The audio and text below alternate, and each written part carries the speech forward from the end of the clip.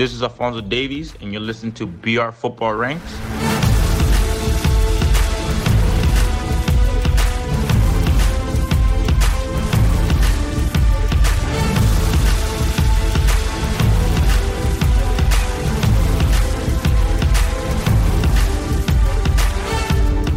Hello and welcome to BR Football Ranks, your favourite football podcast. And the season is over. Long live the season. We have finally got to the end of the 2019-20 season. And meanwhile, the 2020-2021 season has already begun. And that is the new nature of football. My name is Jack Collins and I am joined by Mr. Sam Tighe. How are you, my friend? Mate, I'm good. Good to have a 3-hour recharge between the two seasons. So I'm back at it. I'm ready. I'm feeling energetic. Let's attack the new one. This is crazy, isn't it? I mean, Rangers played against Leverkusen, didn't they? And they played one game from last season in the Europa League.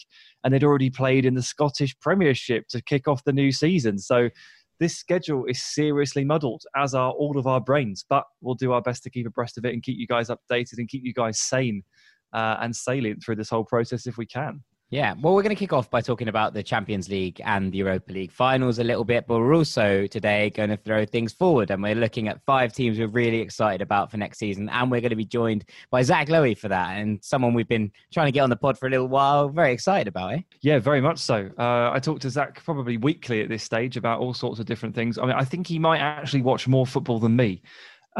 Which is remarkable, to be honest with you, the amount of time I sink into the footage. He speaks about 150,000 languages. He's very knowledgeable. I consider him a real peer and an equal, so I'm excited to get his thoughts on some teams that we can be excited about moving into this season. But before we do that, we need to talk about that game of football that happened on Sunday. Yes, we do. And we'll start with the Champions League and give it its due. And first and foremost, I have to say congratulations, because you did call this back in March. Bayern Munich, champions of Europe.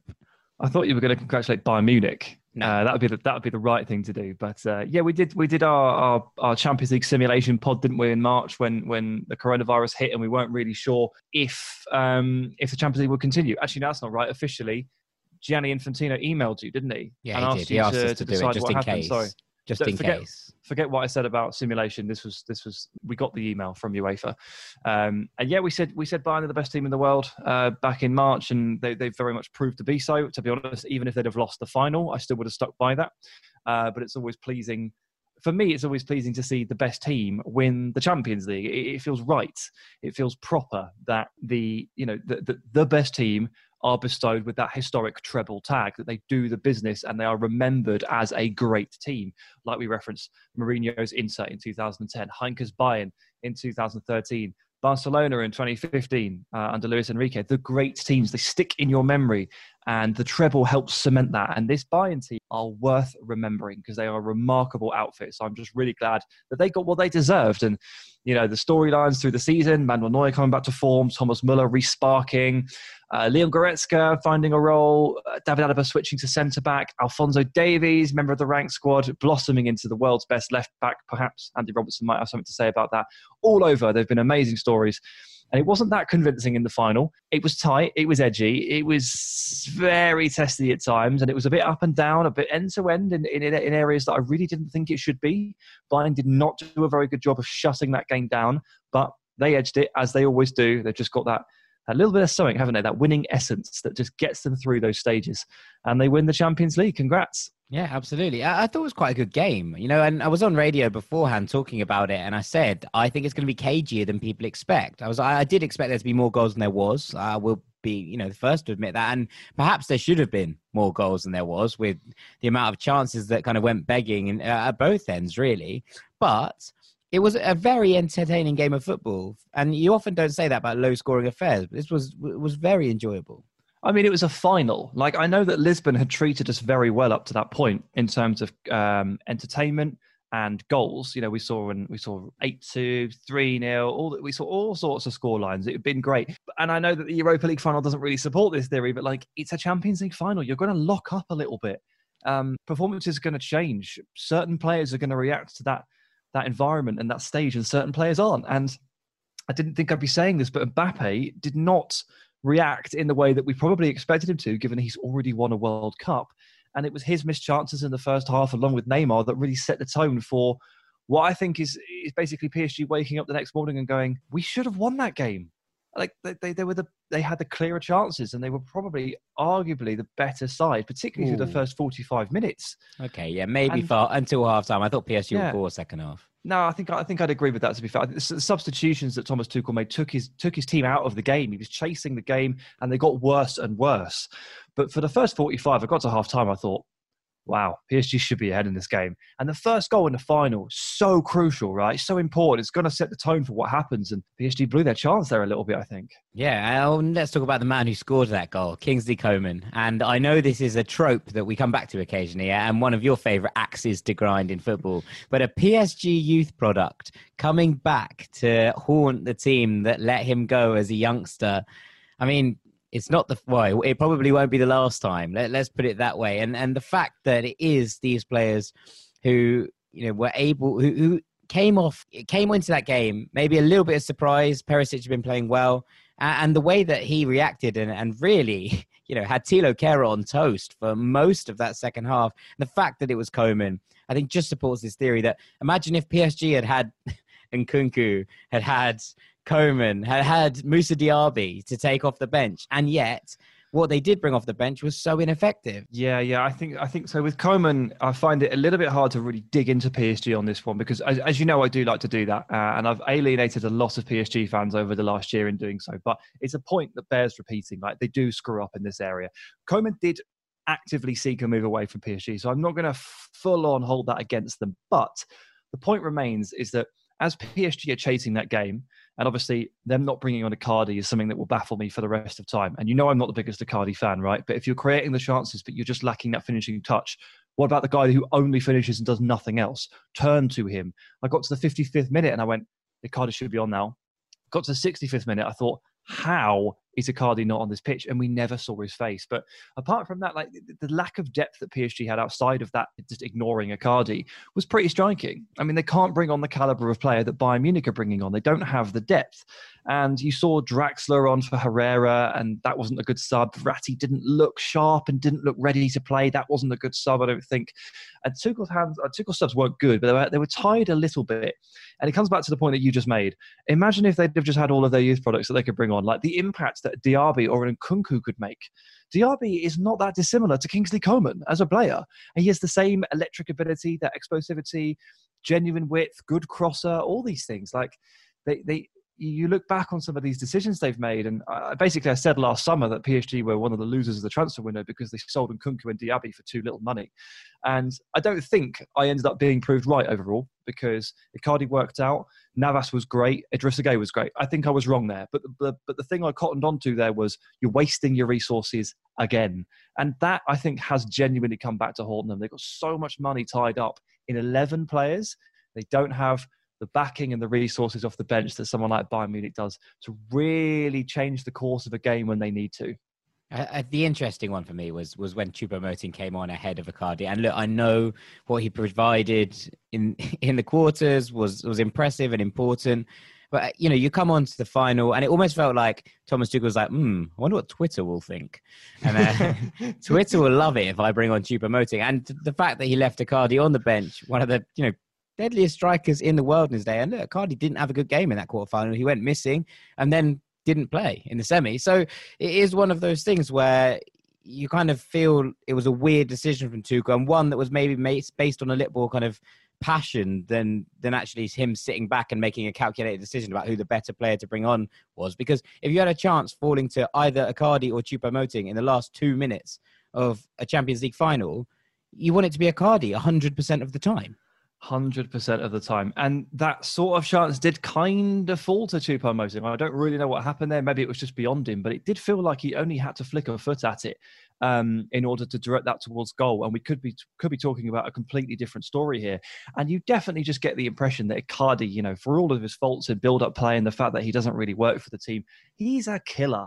And he's getting his toe on the end of that. He's not doing a lot else, but he's doing the one job that he would be brought on to do in that scenario. So again, it baffled me. I don't think I'll ever understand it. I'll be telling my grandkids about that one. It's a strange one. Well, let's move on to the other final that happened this week. And in terms of pure entertainment value, this one had absolutely and utterly everything.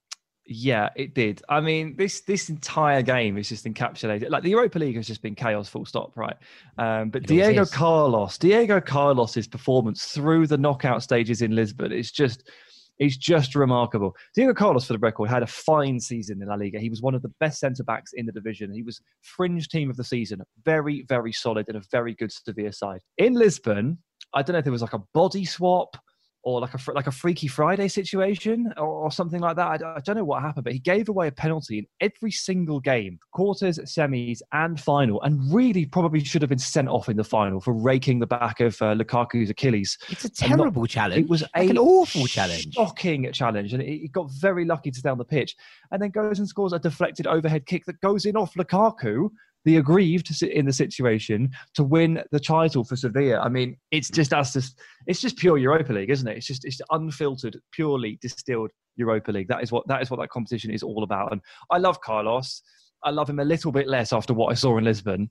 I was starting to wonder if maybe he's a bit erratic for the big move that I was maybe on the verge of pimping him for. But it came up good in the end. But my God, how did he get away with that?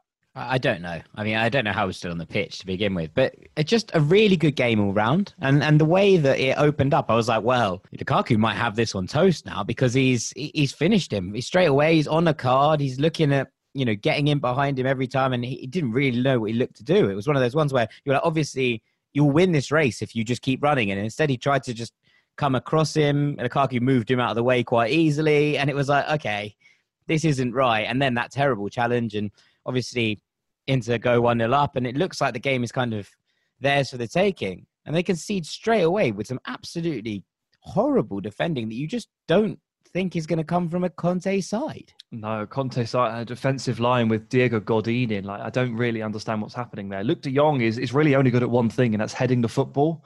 And yeah, he scored some headers, didn't he? I mean, fair enough, but you'd think that Inter could take care of that one strength of his, given the defensive line and the defensive setup they've got. I was really surprised that Inter didn't rise to the occasion. And we've just talked about how they probably got very unlucky with the Diego Carlos situation, but I still thought it was well within their reach, that game, for most of the game, and it didn't pull through. And Lukaku's been a real problem for defences throughout the Europa League campaign and throughout the season, really, in all competitions. But again, there's always a couple missed chances for him, and there was one or two in the final as well, that one that you always wish he would put away.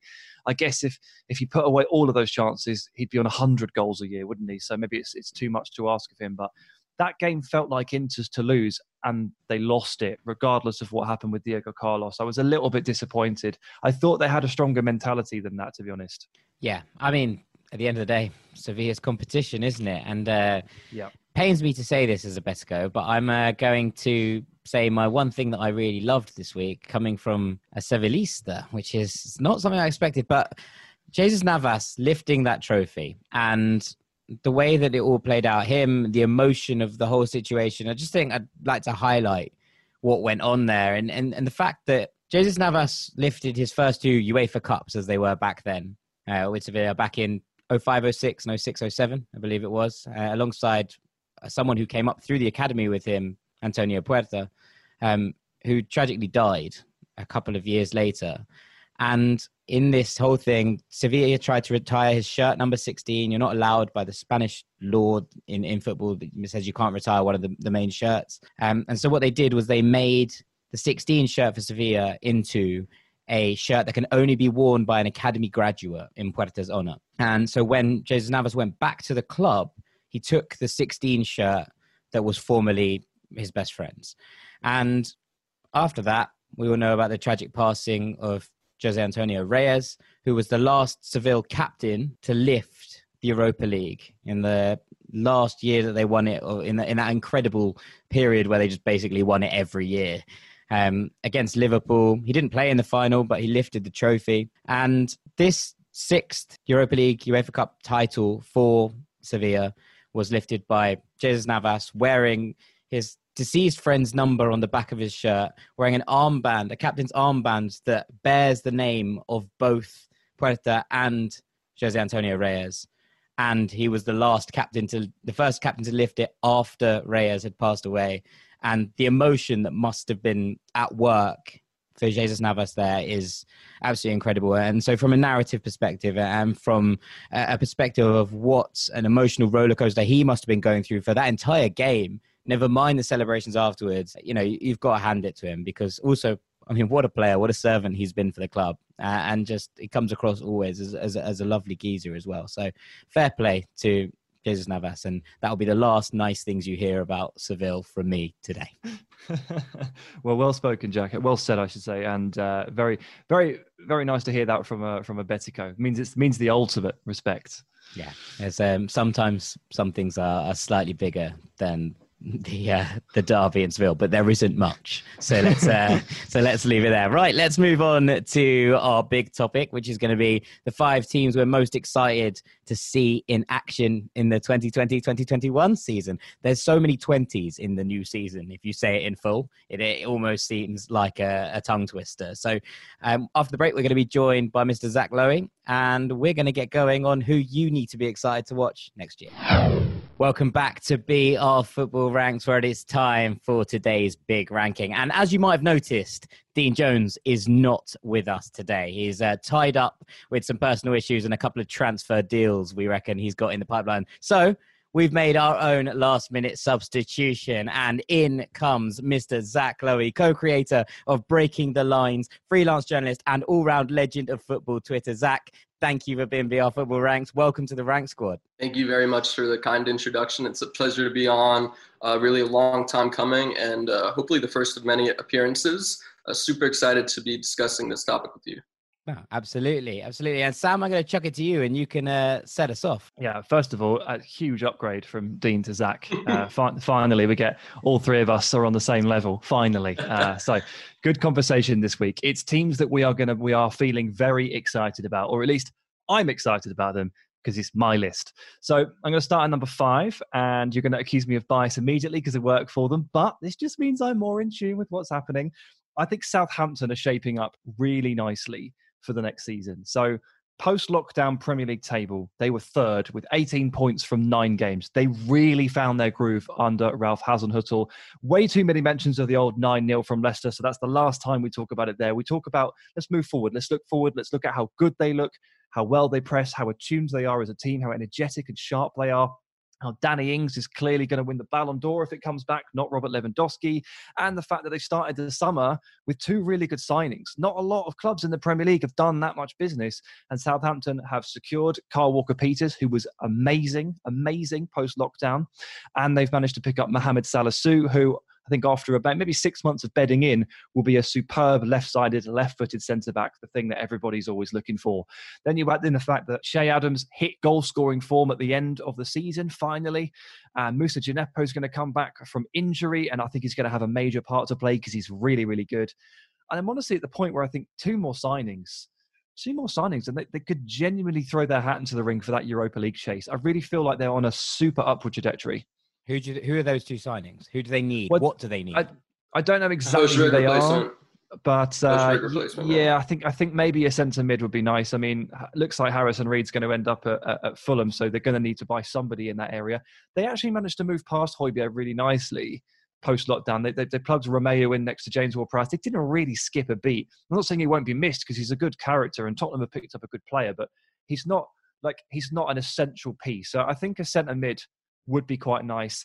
And I still feel like, I think in my mind, if they signed Patson Daka from Salzburg, or a more potent, proven goal scorer to play next to Ings or to rotate in, I think they'd be a real force. So I think those are the 2 positions I'd look. Although some people may suggest maybe a goalkeeper. Zach, I saw you did a Twitter thread, or your company did on Southampton's goalkeeping situation. It's not perfect. I just don't think they have the funds to deal with that right now, but they do have the funds, I think, for 2 more players. I'd go striker and centre mid. Yeah, I completely agree. And I would really like to see Weston McKennie, been linked as an option, join as the Højbjerg replacement. Not quite the same player, but I think he would just fit in so well in that system, in Hasenhüttl's high-pressing system. But no, as you mentioned, Kyle Walker-Peters, solid addition, great work to include him in the Højbjerg swap deal.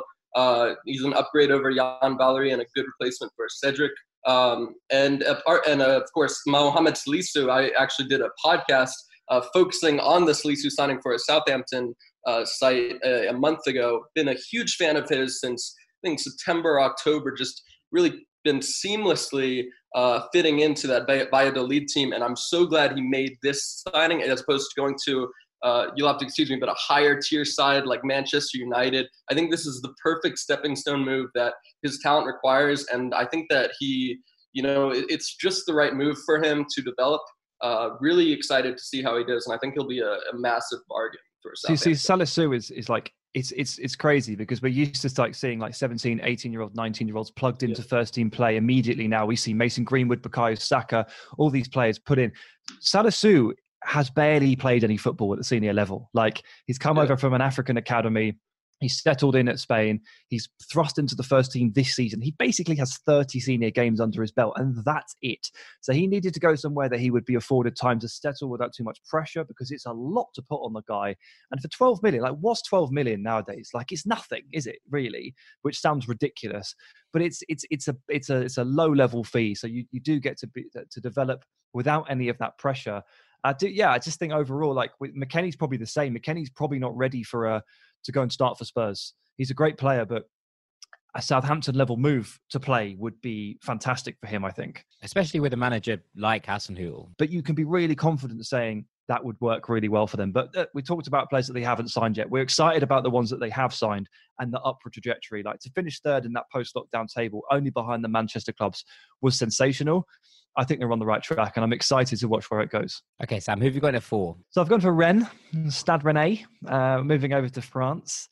Now, we know this is a good side, obviously, like finished third in Ligue 1 last season. They've qualified for the Champions League, so we're going to have really easy access to Rennes at the top level, and I'm pretty excited to see it because they've got quite a few players that I just really like, and they're of that kind of age where they're, teenagers or early 20s, that they should pique your interest, because if you're a fan of Chelsea, United, Real Madrid, Barcelona, whoever it is, you should be looking at Rennes to see, quite like him. He looks good as well. And obviously the poster boy for this is Eduardo Camavinga, who is still 17, just gets better and better. Watching him off the bench at the weekend against Lille in the Ligue 1 opener, I mean, he's got, in the space of a year, we've been singing his praises on this podcast for a year, haven't we, Jack? But in the space of a year, he's added so much to his game from a technical standpoint. So, yeah, he's a ball hoover. Yeah, he covers loads of ground and he's physical for his age, but he's throwing in sort of step overs and feints and shoulder drops. And he's so smooth now, turning the corner on the ball. And he misplaced a couple passes out to the left flank that another player like Feitou Mouassa, left back, kind of had a go at him for. But I really liked that as well, because there's two young players just trying to be the best that they can be. And Mouassa, Camavinga, and they signed Martin Terrier from Lyon this season. I love this signing. Martin Terrier for 10 million euros or whatever. What are Lyon doing? I don't really understand. And they've let go of Amine Gouiri as well. I mean, I appreciate listeners are probably thinking, right, who the hell are these guys? But Gouiri, proper star for the French under-20 side, a real striking talent. Lyon are so good at recognising what they have. And you look at Aouar and you look at Caqueret and you're like, they know what they've got at their disposal. They've dumped a couple of players here that I think they'll probably end up regretting. And one of them has gone to Rennes. And this is a really exciting side. And the goalkeeper's good. Mendy, the forward, Nyong. My God, Nyong's changed, doesn't he? We talk about Patrick Schick and how he developed into like a 6'4" target man over the course of 2 years, when actually he used to be a tricky winger. And by Nyong, do you remember when he played for Milan and he was like a speedy winger? He's now he's a bullish, strong centre forward, a proper number 9, a hold-up player. He looks more like Harry Kane than a winger that he used to be. It's amazing how players change. But Rennes as a project, I'm bought into. They're not going to survive the season with all these players on their ranks. But take a look at them, because you might see something you quite like. It feels a bit like we're looking, Zach, at what we were looking at with Lyon 2 years ago, when you were looking at the team they were putting together, and we're seeing them move on, the likes of Ferland Mendy and Tanguy Ndombele, and we were thinking, one day we're going to look back at this side and think, wow, they all played together. That's mad. And it feels a bit like this with some of this Rennes team. Really excited about this Rennes team, as you said. We actually just released an article on Breaking Lines about this team. They did quite well to keep hold of Camavinga and Hamari Traore and Niang, and players that were expected to leave. I think they have enough in their squad to push for a Champions League spot again, as well as make potentially an underdog run in the Champions League. I think that they could do with another center back. I think they were actually linked with Mohamed Salisu and Axel Disasi, didn't get either of them. But I think that with Thiago Silva potentially joining Chelsea, there's a chance that they get Fikayo Tomori on loan, which I think would be a win-win for both clubs as well as the player. So definitely one team to keep an eye on, and I'm super excited to see them. Yeah, I mean, Sam, for people who are, I suppose, less aware of this project, for those who haven't seen what Rennes brought, they'll have seen, wow, they managed to finish third in Liga. It might be worth just breaking down what they're about, how they play, stylistically, what goes on at Rennes. Well, I mean, so Rennes have been at this for a little while, and they do tend to recycle talent quite nicely because Ismail Assar came from Rennes, right? And they play in your faces. They play attacking football. And honestly, by the end of the game against Lille on at the weekend, they were at their throats, and they were going to 10 more minutes and they'd have won that game. They're a serious contender, so they'll excite you. And there's an awful lot of players in there that you should be looking at and thinking, well, he's a star, he's a future star. Oh, maybe I'll take him for my club as well. So in the Champions League, you've got the opportunity to watch this team. I think you should take it. I'll move on to number 3. It's Arsenal. Can you believe it? We're excited about Arsenal. I mean, there's always a first time. Arteta has them on a really good track, clearly. Finishing the season with the FA Cup win was fantastic for them, and I think it was validation for a serious corner turned. And I can't believe I'm about to say this, but I think Arsenal might have put themselves together a bit of a back line here. I think the defensive core is like a legitimate group of individuals who can defend. Am I wide of the mark here? Or is this the first time this has happened in about 8 years? Feels right. I mean, William Saliba is one of the best under-21 defenders in the world. He's absolutely wowed me when I checked in on him. He's got pretty much every attribute, and they need to be careful that they don't just throw him into too much too soon, and they need to lead him along nicely, but the potential there is incredible. Kieran Tierney, who we talk about every week, is awesome. Saka can play left back, he's awesome. And if they end up signing Gabriel from Lille as well, who pretty much every major team in Europe has been linked to, but if they end up getting Gabriel over the line, which looks like it could happen today, for what it's worth. It could easily happen by the time this goes out. They've put together a defensive line. It's just shocking to me. It's not the Arsenal I know, but it is an Arsenal that I can love. Yeah, absolutely. Zach, how hot are you on Arsenal this year? I mean, as you said, the defense for the first time in as long as I can remember, honestly, it looks really stable. I mean, it's one thing to bring in quality defenders like Tierney and Gabriel and Saliba. It's another thing to actually have a manager who knows how to organize a backline. I think that Mikel Arteta has shown that he can do that, even with key players missing, such as Saliba, who was back at Saint Etienne past season. I think that with better players at his disposal, like Saliba, like Gabriel, like Pablo Mari when he returns from his injury, I think that this team's defense is going to go up another level, and it's a really exciting moment for them. And as you say, defense wins championships. So I don't think that Arsenal are winning the title anytime soon, but that is something that they can build on when it comes to addressing the other parts of the squad. I mean, add this to the fact that they if they keep Aubameyang, they've got Aubameyang, Lacazette, and Nicola Pepe, like as the forward three, with probably one question mark in central midfield. I mean, they've got to get that Dani Ceballos deal over the line. Everything they can put into that, obviously. I mean, they keep talking about spending 50 million on Thomas Partey, who we love. But if you can spend 50 million on Ceballos and Gabriel, that is obviously the best thing to do. They look like they're halfway there. They just need to complete that double transaction. And this is a team I can fully get on board with and back, because not only is it offensively potent, as we said, defensively, it's completely changed its face. Zach, I'd just like to get your thoughts on what Sam said there about centre midfield. Now, every Arsenal fan under the sun, it keeps screaming about Thomas Partey. And we've talked about this, and he's potentially not the player that Arsenal fans actually think he is, in that he's not the pure six that perhaps Arsenal have been after forever. But do you think they need another addition in there? It does feel a little bit like no matter which way Arteta goes with this formation, whether he does go through at the back, whether he does, transition that eventually back into a 4-3-3, that there might be more bodies needed, especially seeing that he doesn't seem to trust Lucas Torreira, and that Matteo Guendouzi seems to be on his way out. Yeah, I mean, I think they do need another addition. But as Sam mentioned, I think if given the choice between Thomas for 50 million and Gabriel and and Ceballos for 50 million. Tomas is the better player, but I would probably take Gabriel and Ceballos. I think that Ceballos is a great fit in terms of being a Guendouzi replacement, in terms of player who can progress the ball neatly from the first phase and also doesn't shy on the defensive end. I think that it makes a lot of sense given Guendouzi's falling out with Arteta. That being said, I do think they are missing a bit of dynamism going forward. I think that Aaron Ramsey's departure has definitely hurt them a lot. Even Alex Iwobi's departure in terms of losing that creativity. So I don't think that Ceballos is that kind of player to exploit the final third. I think that they need somebody to fill that role. It remains to be seen if Emile Smith-Rowe can be that player for them. He did show signs of that at Huddersfield Town, but Arsenal is a completely different story. So, it remains to be seen. I do think that I'm not sure they can afford somebody like Houssem Aouar this summer, but, with Ozil's contract running out next summer, I definitely think that if Smith-Rowe can't make that step up, then that's definitely going to be probably the number one priority for 2021. It's a tough one. They're trying to maneuver. They're doing the best they can.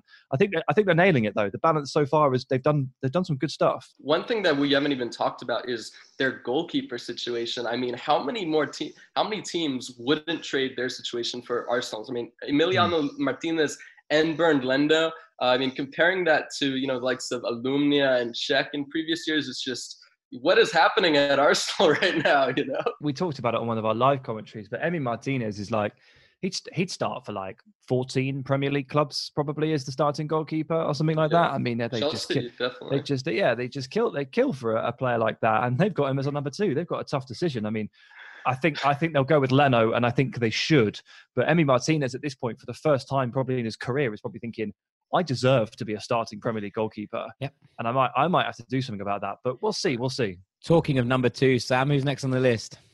Number 2, nice segue, Jack. Very proud of you. You're getting good at this, aren't you? I'm going to get Inter Milan on the proviso that Antonio Conte does not spontaneously combust on the street next week, because it does kind of look like that's what's going to happen at this point. He is perennially angry and upset at everything and everyone around him, despite the fact that I think he's been given pretty much everything he's ever asked for at Inter Milan. And I know they lost the Europa League final, but a point off Juventus in the Serie A chase this year. I think for the first time in 9 years, I'm going to back another team to win the Scudetto, and it's going to be Inter. As long as Conte stays. I think what they've built for him is incredible. The rise of Alessandro Bastoni at the back through into midfield, where Sensi will come back. Look at how good Nicolo Barella has become. He's become like this new Arturo Vidal style player for Conte. If he keeps Lautaro and Lukaku together, amazing. He's got Hakimi coming in as right wing back. I mean, that is just a match made in heaven. That's my favourite transfer of the summer. I don't care what happens elsewhere.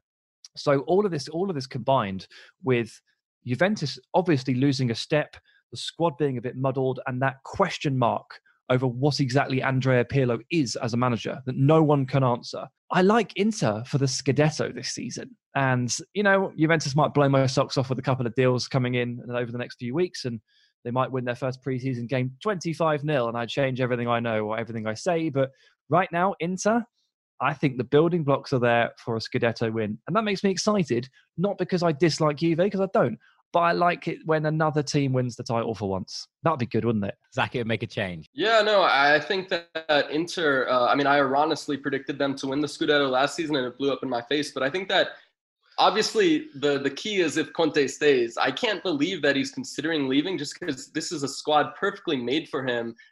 He's just got to take a deep breath and deal with whatever's going on behind the scenes, honestly, because, Allegri is a great coach, but this squad is a lot more suited to Conte's tactics than Allegri. But yeah, as you said, Sam, I think that Hakimi is one of the best signings of the European transfer window so far. We actually just released an article on the wingbacks flaws, Inter's wingback flaws, and why that was so fatal in big games for Inter. But with Hakimi in and potentially another left wingback, Robin Gosens has been linked.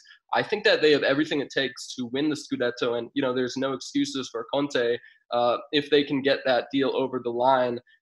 Really excited to see how this Inter team shapes up. I think that they've been linked also with Sandro Tonali, as well as Marash Kumbula from Hellas Verona. So it's really shaping up to be a very exciting team. I know there are rumors that Skriniar could leave, which I think would be a very bad move for them, just because he's shown that he can play very well in the back four. Conte may not be around forever, so they may be going back to a back four soon. And above all, he's just a very promising young center back. So I think that the priority needs to be keeping him, as well as bringing in a left wing back. And I think they really have all that it takes to win the Scudetto. I mean, Juve are an ailing giant, and I think that this is going to be the year that Inter break the hegemony. It does. It feels like it's waiting to happen in the complete opposite way to the way the Bundesliga looks. And you go, yeah, no one's breaking that Bayern dominance anytime soon. Serie A feels like the kind of structure is built to be broken this year. And we haven't even really touched massively on Hakimi, Zach, who is just delightful as a pickup. And the fit as well. I mean, playing at the right wing back spot in a system that will mask his defensive deficiencies and exploit his ability going forward. Such a great fit. Much better than if he had returned to Real Madrid, in my opinion. I think that Hakimi's style of play is just made to perfection for that right wing back spot. And yeah, I think that he is probably he can definitely be the most impactful, influential signing of the transfer window, just in terms of what he provides that, Kandreva or Victor Moses can't really offer. Zach, what did you make of the fee? Because I looked at 40 million and thought, that is so cheap. Like, even if you don't want him, if you're Real Madrid, you decide he's not for us, not a good fit. 40. Try 65 plus and we'll have a conversation for me. I mean, you're looking at players such as Ben Chilwell, who, with all due respect, as good of a player as he is, he doesn't provide anywhere near close to the attacking efficiency that Hakimi provides. I thought that it was incredibly cheap for Real Madrid. I felt that they would have been better off just loaning him back for another year, waiting for the market to reset after COVID, and selling him for 55 million or so. For me, it's extremely cheap for a player who's so young and has proven that he can do a job in both the Champions League as well as the top European league. I honestly think that they sold him on the cheap. Definitely. Right. So the key to this is that Conte doesn't just do a Conte. Disappear. But as long as he's okay, as long as Conte finds his zen and peace and does his morning meditation, stays on top of the demons, I think Inter, with the correct addition of Tonali and Gosens, definitely I'd put money on it. But even without those, I'm still fancying them for a Scudetto run, and that's why I'm excited about them. And Sam, they are an exceptionally exciting shout, which means that I'm kind of confused you've gone for above them. Yeah, I mean, listen, this is all down to the summer business, my guy. This is Chelsea in at number one. I mean, even non-Chelsea fans are excited about Chelsea. Even Fulham fans are excited about Chelsea, aren't they, Jack? Let's not take it too far, shall we? Okay, Let's not make any grand sweeping statements just yet. All right, fine. Maybe you guys aren't. But outside of West London, everybody else is sort of quietly looking at them and going, oh, my God, look at that. So Timo Werner in the door very quickly. Hakim Ziyech through the door even earlier. That was done back in March. So there's two incredible attacking signings. By the time this goes out, Kai Havertz might be a Chelsea player, and that feels genuinely inevitable, as does Ben Chilwell, as does Thiago Silva, as does Malang Sarr. So while loads of other clubs in the Premier League have managed a total of 0 signings so far and are counting their pennies, Chelsea are basically going to end the week with probably 6 new faces. And they've had Werner in nice and early, they've had Ziyech nice and early. Chilwell is obviously addressing a major problem at left back. He's maybe not worth the 50 million that they're going to end up paying for him, but he's a very good player and a huge upgrade on Alonso and Emerson. Thiago Silva is a good bit of experience for their defensive line. Malang Sarr, I don't know what role he plays, but he's a good left-footed, left-sided centre-back. Havertz is an absolute genius. So is Ziyech, and Werner just scored 34 goals in a season. So you look at this and you think, all right, I'm in. Let's watch some Chelsea. And that's why I'm excited. Sometimes it just comes down to that. I really want to watch Chelsea. Occasionally, you think a team's doing so well in the summer and the business is so good and you're so intrigued by them, you feel like you want to watch their preseason games. And to want to watch a preseason game that isn't your own team's, that's quite a strong feeling because preseason sucks, right? So if I want to watch Chelsea in preseason, they must be doing something to me, right? Yeah, I mean, that is it. I mean, Zach, are you as excited as Sam seems to be? Absolutely. I mean, I think if they can complete those deals, such as Havertz and Chilwell, as well as bring in a goalkeeper, which they have about over a month to complete a deal for, I think that's a 10 out of 10 window for Chelsea. I mean, it's just incredible what we're seeing, and I think that it'll be a tough ask for them to beat Liverpool and Manchester City to the Premier League title, just because so many young players, so many new players coming in. It's going to take a while for them to gel and click into that system. But I think that they should be aiming to challenge for the title. And one thing that they have over Chelsea, over Manchester City and over Liverpool, in my opinion, is the attacking depth, especially if they can bring in Kai Havertz from Leverkusen, which seems like a done deal. Looking at those players that they can bring off the bench, Hakim Ziyech, Mason Mount, Calum Hudson-Odoi, Christian Pulisic. It's going to be a selection headache for Lampard, but it's going to be one thing that I think could play in their favor as far as challenging and competing to win the title.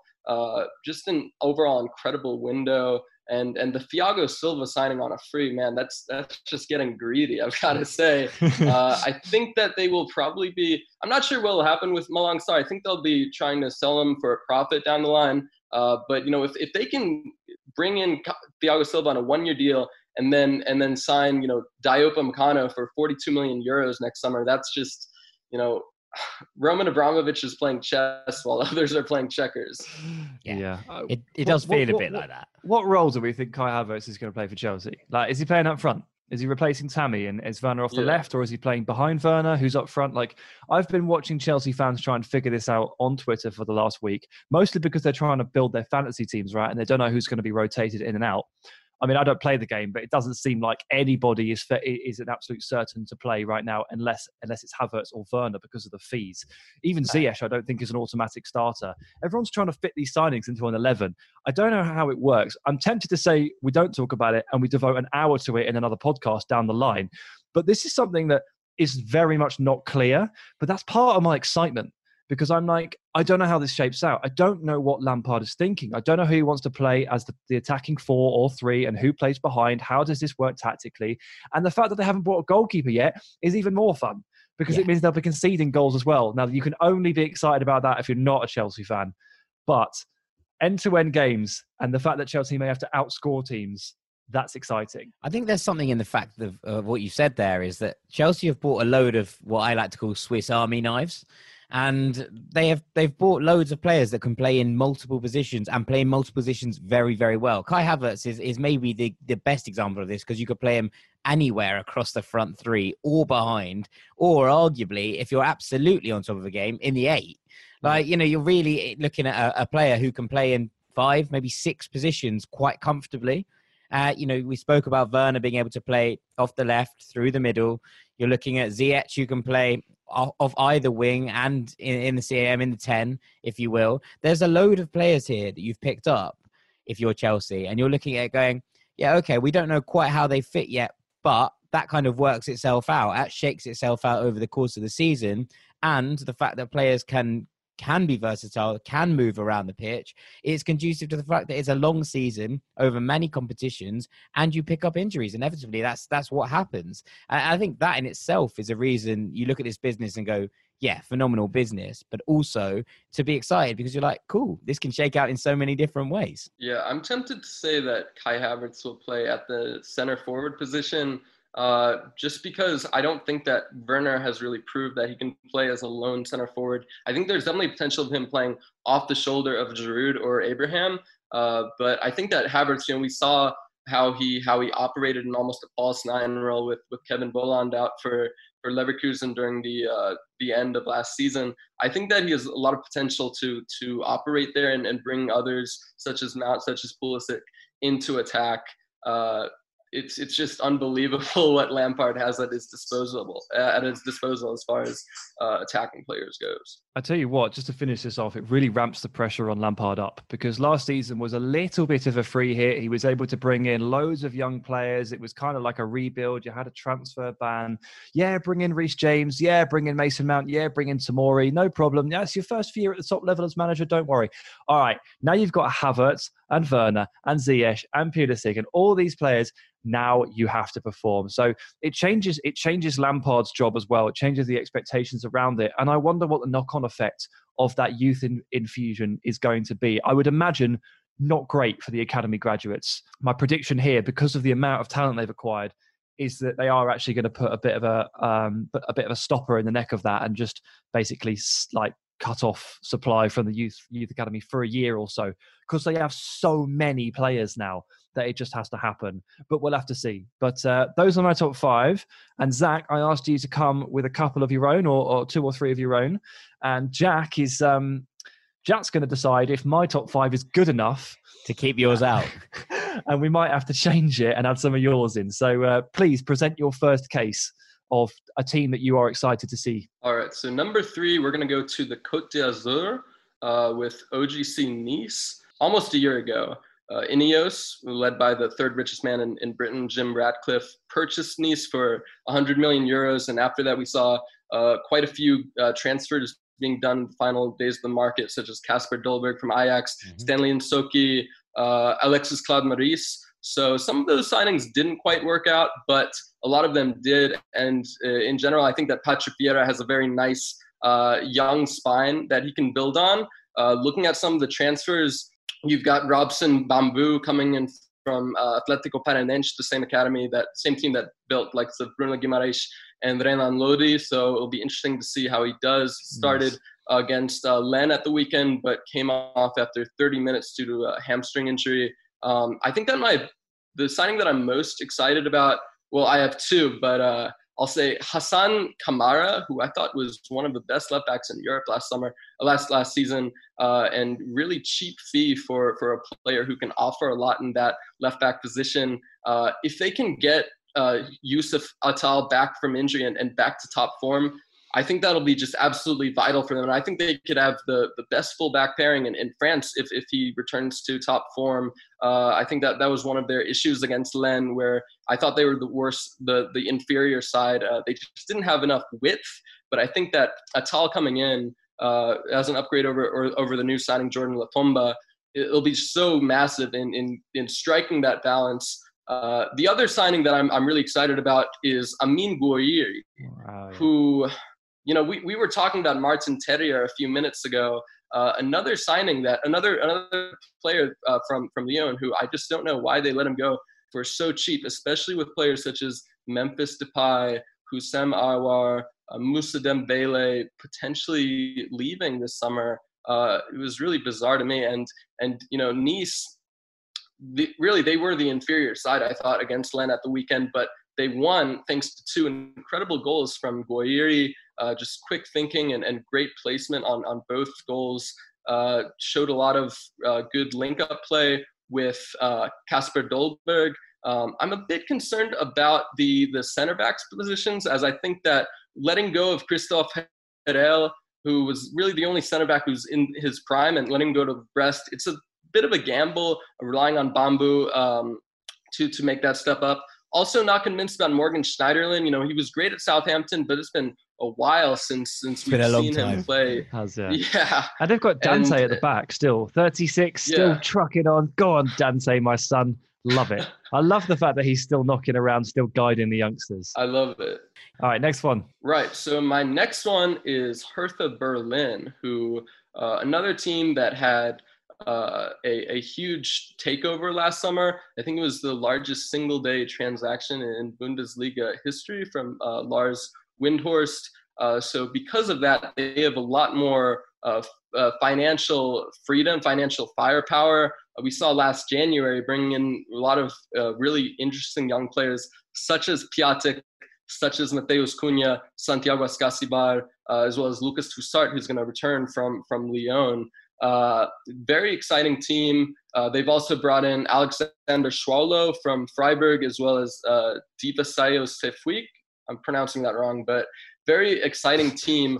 And also really excited to see how Bruno Labbadia does in charge. I think that Labbadia, for the most part, has been a firefighter, if you will, a good crisis manager, but a bit like Stefano Pioli in that he has failed to become like a long-term manager who can build a long-term project. So he's done quite well since replacing Jurgen Klinsmann midway through the season, bringing in a lot of veterans back into the fold, such as Ibisevic and Skjelbred. But a lot of those veterans are departing on free transfers, such as Ibisevic and Skjelbred. So it'll be interesting to see how they replace them. They have an Ibisevic replacement in Piatek, who, if he can return to his Genoa form, I mean, that's going to be a massive signing for them. Also really excited to see how Mateus Cunha does. Cunha's great. I mean, I don't know if Piontek is ever going to get back to his old level, but I don't know either. I'm pretty sure that Cunha is the best player alive. I mean, he is just he's incredible. Is just so good to watch, man. Just such an amazing weaving, dribbling, like superstar, like tall, quick, just like the whole package. Like, we only got to see a little bit of him after joining from Leipzig in January, but what I saw was enough to make me fall in love with him. And he's only 21. Like, Cunha's potentially a really, really, really good forward moving forward. And Hertha have got him. Probably the best non-Bayern player out of the restart, honestly. I mean, he was just superb to watch. So it's good. It's a pretty balanced team. You've got Darida probably starting at the central, at the 10 position. Also some really interesting young talents such as Jordan Torunariga, Javairo Dilurson, Mittelstadt, Arne Meyer. A lot of interesting players to watch. All right, who's number one, Zach? Number one is a drum roll. Number one, I'm going with El Submarino Amarillo, Villarreal. I was going to put them in mine, but I shied away from it because I know everyone hates Unai Emery and I couldn't be asked with the backlash. But you're bolder than me and I love it. Right, tell us why. Man, and I understand the Emery criticism from his time at PSG and Arsenal, but I think that Villarreal is just the right move that he needed. Honestly, I was a bit surprised when they let go of Javi Calleja. I mean, taking them from a relegation fight all the way to a Europa League spot. I think that it probably left a sour taste in some supporters' mouths. But with that being said, I think that the Villarreal leadership, Fernando Roig and co, they believe that Villarreal's best shot of getting into the Champions League is winning the Europa League. And there's really nobody better than that for if you're looking at winning the Europa League than Unai Emery. And I mean, they've just got a stacked squad, so many options in attack, in midfield. I think the one question mark I have is their center back depth, because they have Pau Torres and Raul Albiol, which is good enough to get top four and to make a deep push in the Europa League. But with so many games, with so much fixture congestion, I'm just not sure if Albiol, who's going to be 35 next week, I'm not sure if his body's going to hold up. Outside of that, they have Ramiro Funes Mori coming back from the injury, as well as Sofian Chakla from the academy. I think that if I were to make another signing, I would definitely address that, their lack of depth in the center back position. Bit of a problem for Hertha as well. But aside from that, I mean, they've brought in Takefusa Kubo, who is just such a delightful player. This. Yeah, we love Kubo, man. Such a delightful player. And I don't know where he's going to play. I think he could play at the right wing spot. He could also play in the diamond hole in the 4-2-3-1 for Emery. You could see Emery potentially shift to a 4-4-2 and play him as a second striker, but it's just such a great fit, honestly. They're reportedly close to bringing in Jose Callejon, which would just be the cherry on top. Icing on the cake, right? Yeah. I mean, watching Callejon not play in blue would be a bit weird for me.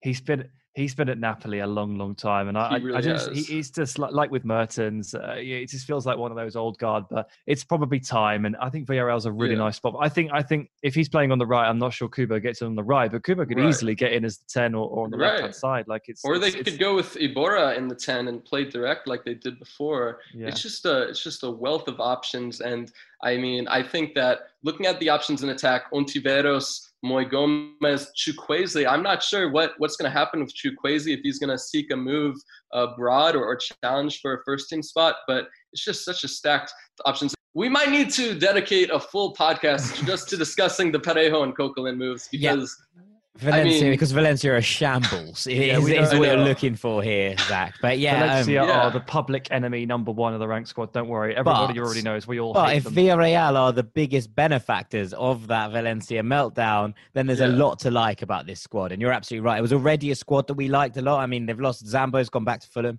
It doesn't look like he's going to be permanent, given that they've brought in Coquelin and Parejo, which is great news for me.